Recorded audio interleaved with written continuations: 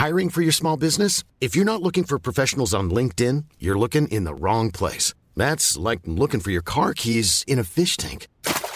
LinkedIn helps you hire professionals you can't find anywhere else, even those who aren't actively searching for a new job but might be open to the perfect role. In a given month, over 70% of LinkedIn users don't even visit other leading job sites. So start looking in the right place. With LinkedIn, you can hire professionals like a professional. Post your free job on linkedin.com/people today. Planning for your next trip? Elevate your travel style with Quince. Quince has all the jet-setting essentials you'll want for your next getaway, like European linen, premium luggage options, buttery soft Italian leather bags, and so much more. And is all priced at 50 to 80% less than similar brands. Plus, Quince only works with factories that use safe and ethical manufacturing practices. Pack your bags with high-quality essentials you'll be wearing for vacations to come with Quince. Go to quince.com/pack for free shipping and 365-day returns. Good evening. By pressing play, you've unlocked a door with the key of imagination. Beyond is another dimension, a dimension of sound, a dimension of mind. You're moving into a land of both shadow and substance, of things and ideas. Welcome to Agoraphobia, the Agora Podcast Network's spooktacular month of ghoulishly engaging content, celebrating the spirit of the Halloween season. So turn on all the lights, check all the closets and cupboards, look under the beds, and continue, if you dare.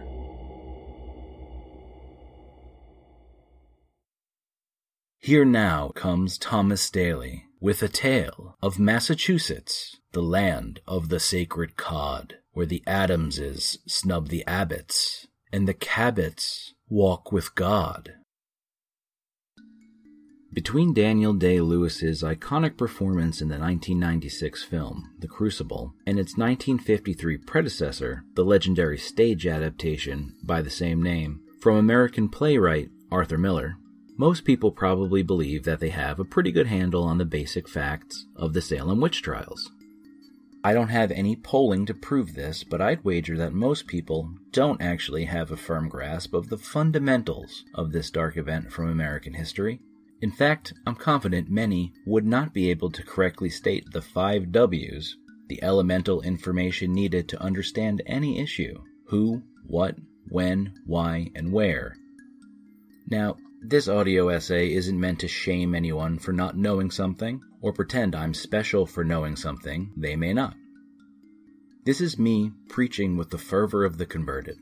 I say I know because I consider myself to be a well-read, intelligent, and curious student of history in general, but American history in particular, and I too fell into this category until embarrassingly late in life. And I'd like to share this tidbit with you, dear listeners, if for no other reason than to give you a new anecdote for your Halloween parties. So with that, let's go through this together. I imagine we all probably know the Who, the puritanical religious extremists who established the Massachusetts Bay Colony, but it's okay if a few of you use the less accurate but proximal term, Pilgrim. We likely have the what? The Salem witch trials, of course, an epidemic of mass hysteria that resulted in the hanging of 14 women and 5 men, the pressing death of 1 other man, plus at least another 5 who died in jail. Then there's the when. Now, back in school, I had many teachers tell me that memorizing all the dates really isn't what history is about, and in that spirit, I'm just going to tell you this happened between February 1692 and May 1693. Of special interest is always the why, and reasons are manifold. In 1689, England's premier power couple, William and Mary, went to war with France, like English monarchs do. This was known as King William's War to American colonists, and it caused significant dislocation throughout upstate New York, Nova Scotia, and Quebec, sending refugees into Essex County and specifically Salem Village in Massachusetts Bay Colony. This led to a strain of local resources, which gave rise to latent tensions and simmering rivalries, all things that will happen when a population is struggling and looking for explanations for life's disappointments. When this happens within a community where religious zealotry isn't exactly a stranger, and where there's a commonly held belief that the devil could, in fact, empower witches to harm others, happening at the same time a European witchcraft craze was just wrapping up after nearly 300 years and tens of thousands of executions. For these people to blame the devil and his minions for the crappiness of life isn't as big a logical leap as it would be for us living on the other side of the scientific revolution. Speaking of science, one interesting theory put forward in 1976 by psychologist Linda Gaporiel explains that the strange behavior of the colonists in this period could be from consuming food contaminated by a fungus called ergot. Toxicologists say ingesting ergot can lead to muscle spasms, vomiting, delusions, and hallucinations. It just so happens that ergot can be found in rye, wheat, and other cereal grasses, and happens to thrive in warm and damp climates, not unlike the marshy lands surrounding Salem Village, where rye was a staple grain, and man, what a long, strange trip it's been. Unusually, the W that really steals the spotlight in this story, however, is where. On the surface, this seems absolutely crazy. What do you mean, where? Salem, Massachusetts. Duh. You know, Salem, the Massachusetts coastal town established in 1626, where there's a neighborhood called Witchcraft Heights, where the high school's mascot is a witch, and where the police and the local newspaper both use witches in their logos. Salem, where they put up a statue of actress Elizabeth Montgomery, who played Samantha in Bewitched to mark the show's 40th anniversary. Salem, the town that holds a month-long celebration which draws more than 1 million visitors from all over the world every October for parades, street fairs, tourist traps, reenactments, film screenings, museums, and tours, generating nearly $140 million in tourism spending and supporting about 1,000 local jobs annually. You know the one, right? Wrong.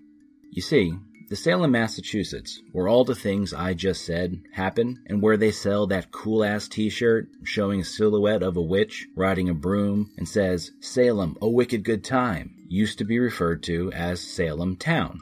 And while there are some neat historical anecdotes about Salem Town, such as it being the home of the Peabody Essex Museum and it being the birthplace of Nathaniel Hawthorne, something that most certainly never happened there were the Salem witch trials. No, all that happened about 4.5 miles west, in a place called Salem Village. The lands there had been settled since the 1630s, and the name was established in 1672 when it became a separate parish from Salem Town, with its inhabitants allowed to build their own meeting house and hire a minister. Much confusion is undoubtedly caused by the fact that politically, Salem Village was still part of Salem Town, even though they were increasingly administered separately. Up to the 1750s, the village parish was demonstrably self-governing, winning the right to supervise its own schools, while independently paying all costs associated with keeping its own church and ministers. At the same time, they continued paying taxes for the municipal expenses of Salem Town, and annual town meetings were held in Salem Town also. During these town meetings, elections were held for the various town officers, and though Salem Village sometimes had residents represented as selectmen or as other town officers, the fact that all town business and town meetings were conducted solely in Salem Town meant that only a small number of parishmen could take the time and trouble to travel to Salem for these meetings and elections. And unless you have, like me, had the misfortune of living under a town meeting form of government, let me just tell you, it's not all Gilmore Girls, Stars Hollow whimsy, and that Alexis de Tocqueville is full of shit, man. Town meeting governments are dominated by those who are able to show up for them, and from my experience, tends to exclude people who can't easily attend those meetings. And in full sympathy with the residents of Salem Village, let me tell you, it's no surprise that with the greater population and closer proximity, it was Salem Town who invariably formed a majority at these meetings and who therefore decided upon all political and community matters. This was taxation without representation, before it was cool. After years of legal wrangling and circumventing a royal prohibition on the creation of new towns, on January 31st, 1752, Salem Village did eventually win its independence from Salem. Now here's where it gets truly slippery. With independence came an opportunity for a fresh start, for rebranding. But the published act, which the governor signed that granted independence to Salem Village, didn't actually name the new entity. It left a blank space. The name Danvers was, at some point, written in by hand. Why the name change? Well, outside of constructing a very nice memorial to the victims of the witch trials in 1992 to commemorate the 300th anniversary of those events, Danvers and its residents aren't really looking for recognition or notoriety. Some who still live there are related to some of the accused or the accusers. Locals also know that Salem is kind of a shit show every October, and Danvers opts instead for a quiet, suburban existence. It's really only a sort of disgust on my part of Salem's gratuitous rapacity, willful deceit, and dishonorable profiteering off of a historical tragedy that makes it important to put the real where of this story in the proper context. And so, there's the big reveal. If you want to go to the place where the Salem witch trials were held, you have to go to Danvers, Massachusetts. This is where you can see Rebecca Nurse's homestead. Here is where the accusers and victims mostly lived and died. Nearby Andover, where you can visit John Proctor's house, deserves a shout-out as well, as many of the accused resided there. But wait, there's one last bit of weirdness you should take with you before you go. Just where the heck did the name Danvers come from anyway? Turns out, it has no real local roots. It wasn't really to do with any local English settler, nor was it a native name familiar to inhabitants of Essex County. Historian Richard B. Trask has written, "Naming of new districts and towns was the traditional prerogative of the sitting chief executive, guided by whatever local concerns or traditions or provincial politics might come into play. The old name, Salem Village, was too close to the name of the mother town and would cause confusion. The villagers would also be pleased to be rid of this title of Salem Village, which name was well known and had been published far and wide as the place associated with the horrifying witch times of 1692, only 60 years earlier.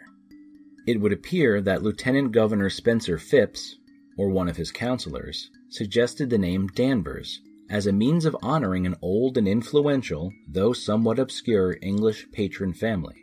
Much memorialization of an influential, politically connected name given to a newly created district or town by an 18th century power broker was more typical than not.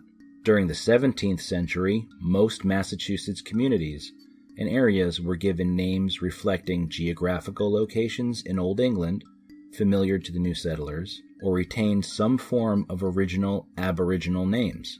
By the 18th century, communities were more likely named after influential persons. It just so happens that a descendant of the Danvers family, Sir Danvers Osborne, happened to land on the right side of the Jacobite Rebellion of 1745 and was a rising star. By 1753, he was recommended to be the next royal governor of the province of New York. Danvers Osborne arrived in New York on October 6th, and he formally assumed his office on October 10th. On October 12th, 1753, Osborne's dead body was found in the garden of the house where he was lodging, quote, strangled in his handkerchief, end quote, an allusion to suicide. He had been described as melancholy since the passing of his wife a decade earlier, and there are suggestions he may have made 2 prior attempts to take his own life. In reporting Osborne's death to London, Lieutenant Governor James Delancey observed that although Osborne expressed his sense of the people's joy upon his ascension to the government in the most engaging manner, yet he never showed any cheerfulness, but appeared with a sedate and melancholy countenance, complaining of a great indisposition of body and disturbance of mind which could not be diverted. So, Great job on picking a new name with no baggage as part of a fresh start. Maybe third time's a charm?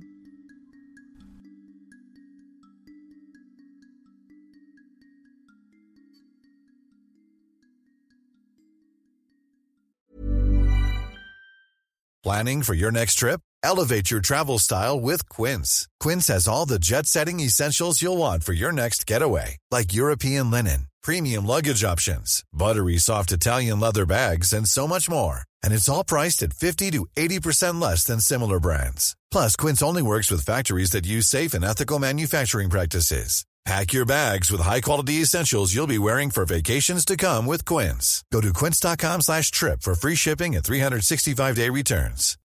Since 2013, Bombas has donated over 100 million socks, underwear, and T-shirts to those facing homelessness. If we counted those on air, this ad would last over 1,157 days. But if we counted the time it takes to make a donation possible, it would take just a few clicks. Because every time you make a purchase, Bombas donates an item to someone who needs it. Go to bombas.com/ACAST and use code ACAST for 20% off your first purchase. That's bombas.com/ACAST, code ACAST. Planning for your next trip? Elevate your travel style with Quince. Quince has all the jet-setting essentials you'll want for your next getaway, like European linen, premium luggage options, buttery soft Italian leather bags, and so much more. And is all priced at 50 to 80% less than similar brands. Plus, Quince only works with factories that use safe and ethical manufacturing practices. Pack your bags with high-quality essentials you'll be wearing for vacations to come with Quince. Go to quince.com/pack for free shipping and 365-day returns. The next agoraphobia offering is laid upon the altar by none other than our interlocutor of the obscure, Professor Claude Myron Goozer.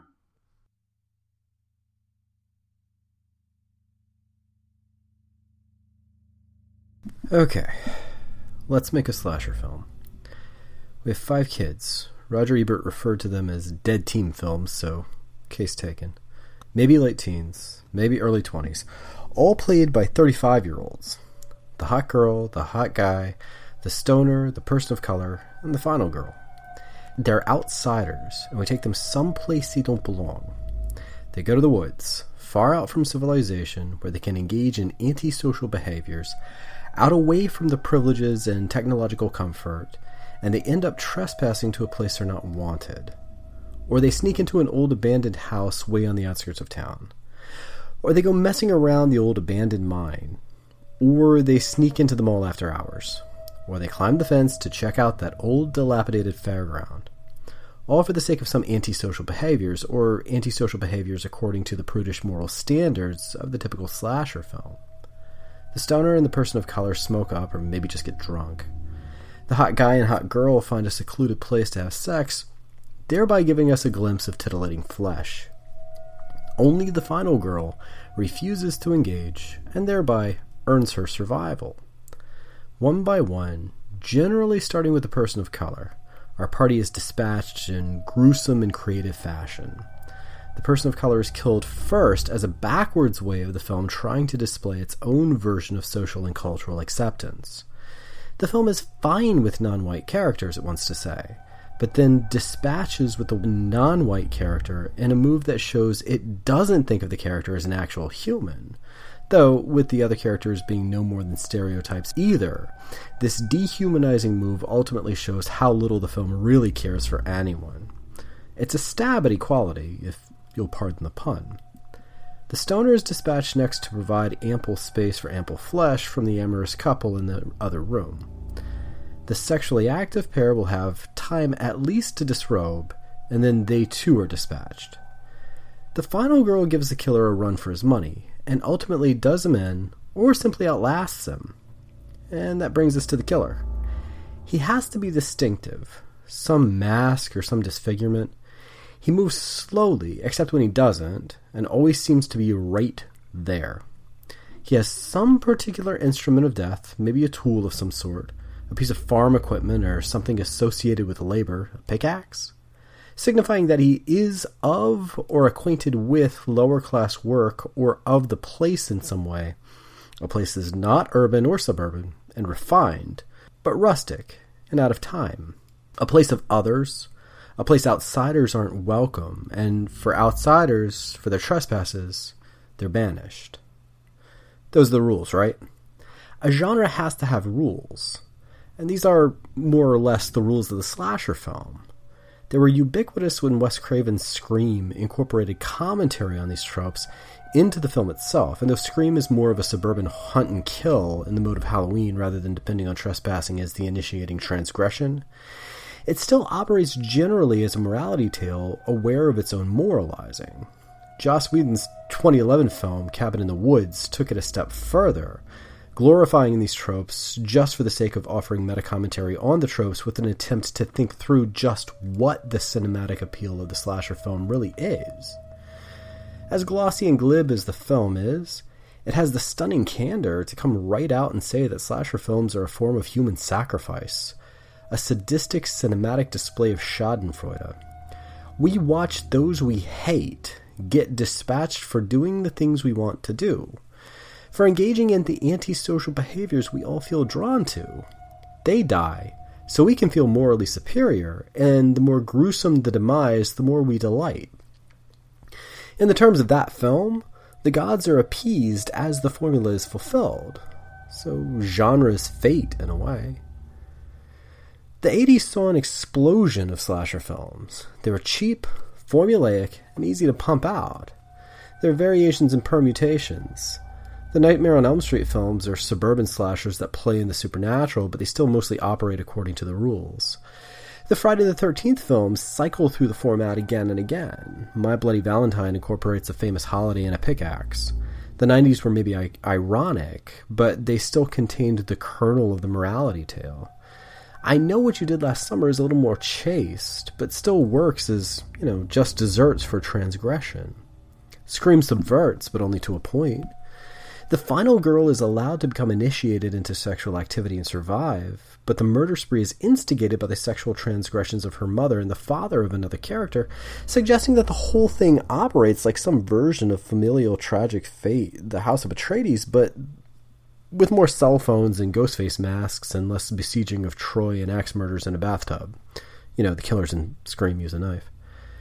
The generally acknowledged father of the slasher film is John Carpenter's Halloween, and Carpenter has resisted attempts to read the film in a simple moralistic light. Jamie Lee Curtis's Laurie Strode is a prototypical final girl who does the right thing, quote unquote. She carefully watches the kids she's babysitting and forgoes sexual activity, and in the end finds a way to outwit Michael Myers. But Carpenter has suggested that the morality aspect is incidental, and that his intention was to illustrate the threat of random violence he felt was palpable in American society, particularly the society of the South in which he was raised. In Carpenter's rendering, Laurie Strode manages to outwit Michael Myers, not because she's chaste, but because she's observant. Where everyone else is distracted, she pays attention. This seems fair enough description, especially owing to the fact that the filmmaker himself is making it. But a nihilistic, chaotic universe where violence is right around the corner or maybe even inherent in the landscape or in the people. An amoral world where horrible things just happen. That seems less a description of Halloween and more a description of the grandfather of all slasher films, the film that seemingly laid out the tropes in the first place, then refused to play by the genre rules it set up. I'm talking about that grimy, greasy, extremely violent, though very rarely gory, drive-in masterpiece, The Texas Chainsaw Massacre. So most of the younger kids I talk to, I'm an English instructor, I love to ask my students about movies, and in fall semester horror comes up often. When they talk about the Texas Chainsaw Massacre, they talk about the 2003 Marcus Nispel directed, Michael Bay produced glam-glore revisioning that, ironically, completely misses the point of the original. Okay, so I'm not here to bash that film. I mean, not necessarily. It has its defenders. But I do want to use it as a point of contrast because it reveals so much about how the Texas Chainsaw Massacre operates, how the original one operates. The 2003 film was made after the slasher genre had already solidified into widely acknowledged and sometimes derided tropes. The parameters were already tired, and the gruesome twists and turns of the original were public property at that point, public domain. What else could the film do but be a tired rehash of the slasher film tropes? They dispense with the person of color, but they have a group of kids, burnouts, knowingly or unknowingly involved in a drug deal. Passing through a small Texas town, they ironically deride, trespass into a horrific situation, and one by one get torn to shreds until the final girl outwits the chainsaw-wielding maniac, as well as his law enforcement relative, who's pursuing them and drive into the safety of the darkness of the long road ahead. It's a really paint by numbers. A gorier paint by numbers. We have the discomforting audacity of a shot that tracks through the massive gunshot wound in the head of a suicide victim, but still a paint by numbers slasher film. The original, not so much. The inciting incident of the original film is the desecration of a cemetery. An unknown person, later suggested to be a demented hitchhiker picked up by our party, has snuck into a graveyard, dug up several coffins, mutilated the bodies, and then positioned several together as a kind of sculpture. The teens don't seem to be teens, or protagonists. They seem more like 20-somethings, more mature than the typical slasher film college students, and they're not outsiders. I mean, not exactly. Sally, our final girl, because there still is a final girl of sorts, and her disabled wheelchair-bound brother Franklin are on their way to the cemetery to make sure that their father's grave was not, grandfather's grave, was not one of the desecrated ones. Though they haven't visited in a while, they are connected to the place and the culture. There's little sense that this is a film meant to critique or denigrate the rural places of America as so much hinterlands, as slasher films often do.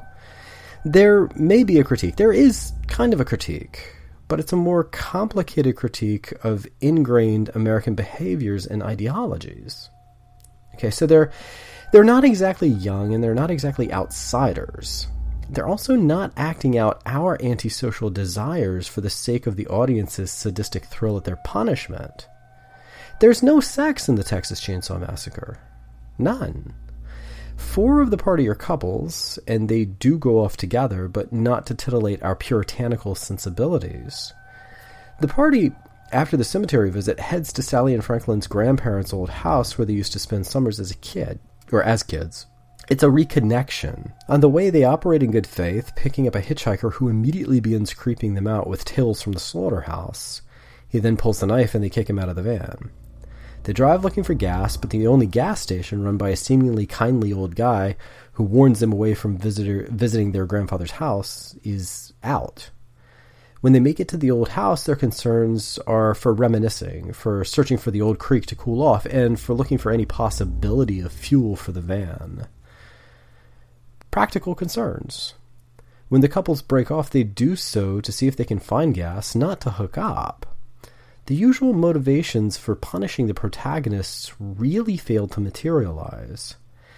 That makes the film feel less like justified punishment and more like an irrational, chaotic, sadistic torment for no reason whatsoever. Which is what the film is. When the first person is murdered, it's sudden and in broad daylight. We never get a good view of the killer, just some big guy with something weird on his face. A door opens, he appears, hits his victim on the head, then drags the body back and slams shut the door. The second victim wanders inside the house looking for the first victim and trips into a room covered in scattered bones, chicken bones, and furniture made from bone. She runs from the house, but is grabbed in broad daylight by our large killer and dragged back inside, where she's dispatched. The third victim goes looking for the other 2, wanders into the same house, and is killed. It gets dark, and Sally and Franklin try to go looking, and here our killer suddenly emerges in the woods, kills Franklin with a chainsaw, and we have several tormenting minutes of Sally running with the sound of the chainsaw blaring over the soundtrack, making for a completely disorienting viewing experience. Sally emerges at the house where all her friends died, runs inside, is chased by the chainsaw-wielding villain, and ultimately jumps from a window to run out to the road back to the old gas station. The old man takes her in, promises to help, then beats her, ties her up in a sack, and drives her back to the house, his house. The house he shares with his brothers, the chainsaw-wielding maniac and the disturbing hitchhiker from earlier in the film. They also live with their grandfather, who may or may not still be alive. It's up in the air. It's a parody of the self-sustaining nuclear family. This is the mirror side of Emerson. This is the American dream taken to its logical conclusion. The antisocial tendencies latent in the idea of self-reliance fully blossoming and showing the putrid results of an ideology built absolutely around the idea of absolute self-sufficiency. The money comes from the gas or from the barbecue they sell, barbecue made apparently of murder victims and corpses dug up by the brother. Self-sufficiency absolutely at the expense of the lives and dignity of others. This is the version of Emerson heartily endorsed by Randians, by modern neo-feudalists, by those for whom power and dominance are the only values worth the name. And the film never lets up. Sally is never safe. We, the viewers, are never safe. There's no morality play at play. Sally and her brother and friends stumble into nihilistic destruction, and Sally accidentally stumbles out.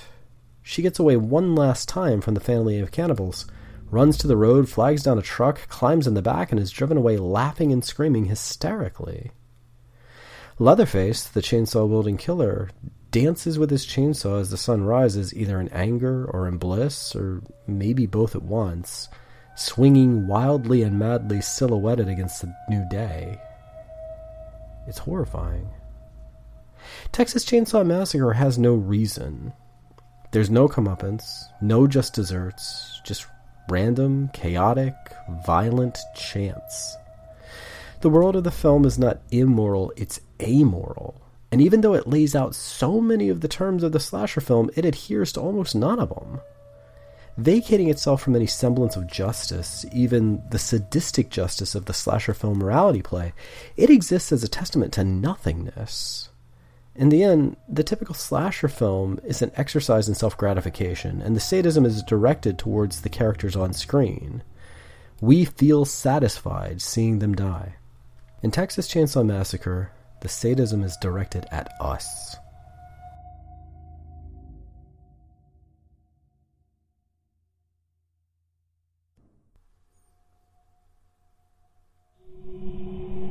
A warm welcome back to those of you who made it back, and a little bit of advice to take with you before you go. Not all knowledge is safe, and some things you can't unhear. The smartest of you will count your blessings and stay clear of dark corners and dangerous downloads. But those of you more daring who laugh in the face of fear will undoubtedly be back, like a moth drawn to the flame, for the next installment of Agoraphobia.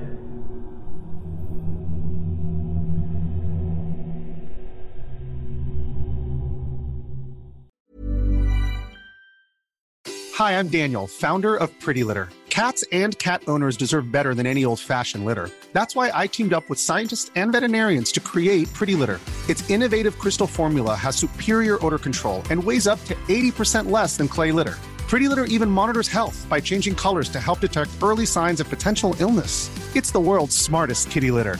Go to prettylitter.com and use code ACAST for 20% off your first order and a free cat toy. Terms and conditions apply. See site for details. Hey, it's Paige DeSorbo from Giggly Squad. High quality fashion without the price tag. Say hello to Quince. I'm snagging high-end essentials like cozy cashmere sweaters, sleek leather jackets, fine jewelry, and so much more. With Quince being 50 to 80% less than similar brands. And they partner with factories that prioritize safe, ethical, and responsible manufacturing. I love that. Luxury quality within reach. Go to quince.com/style to get free shipping and 365-day returns on your next order. Quince.com/style.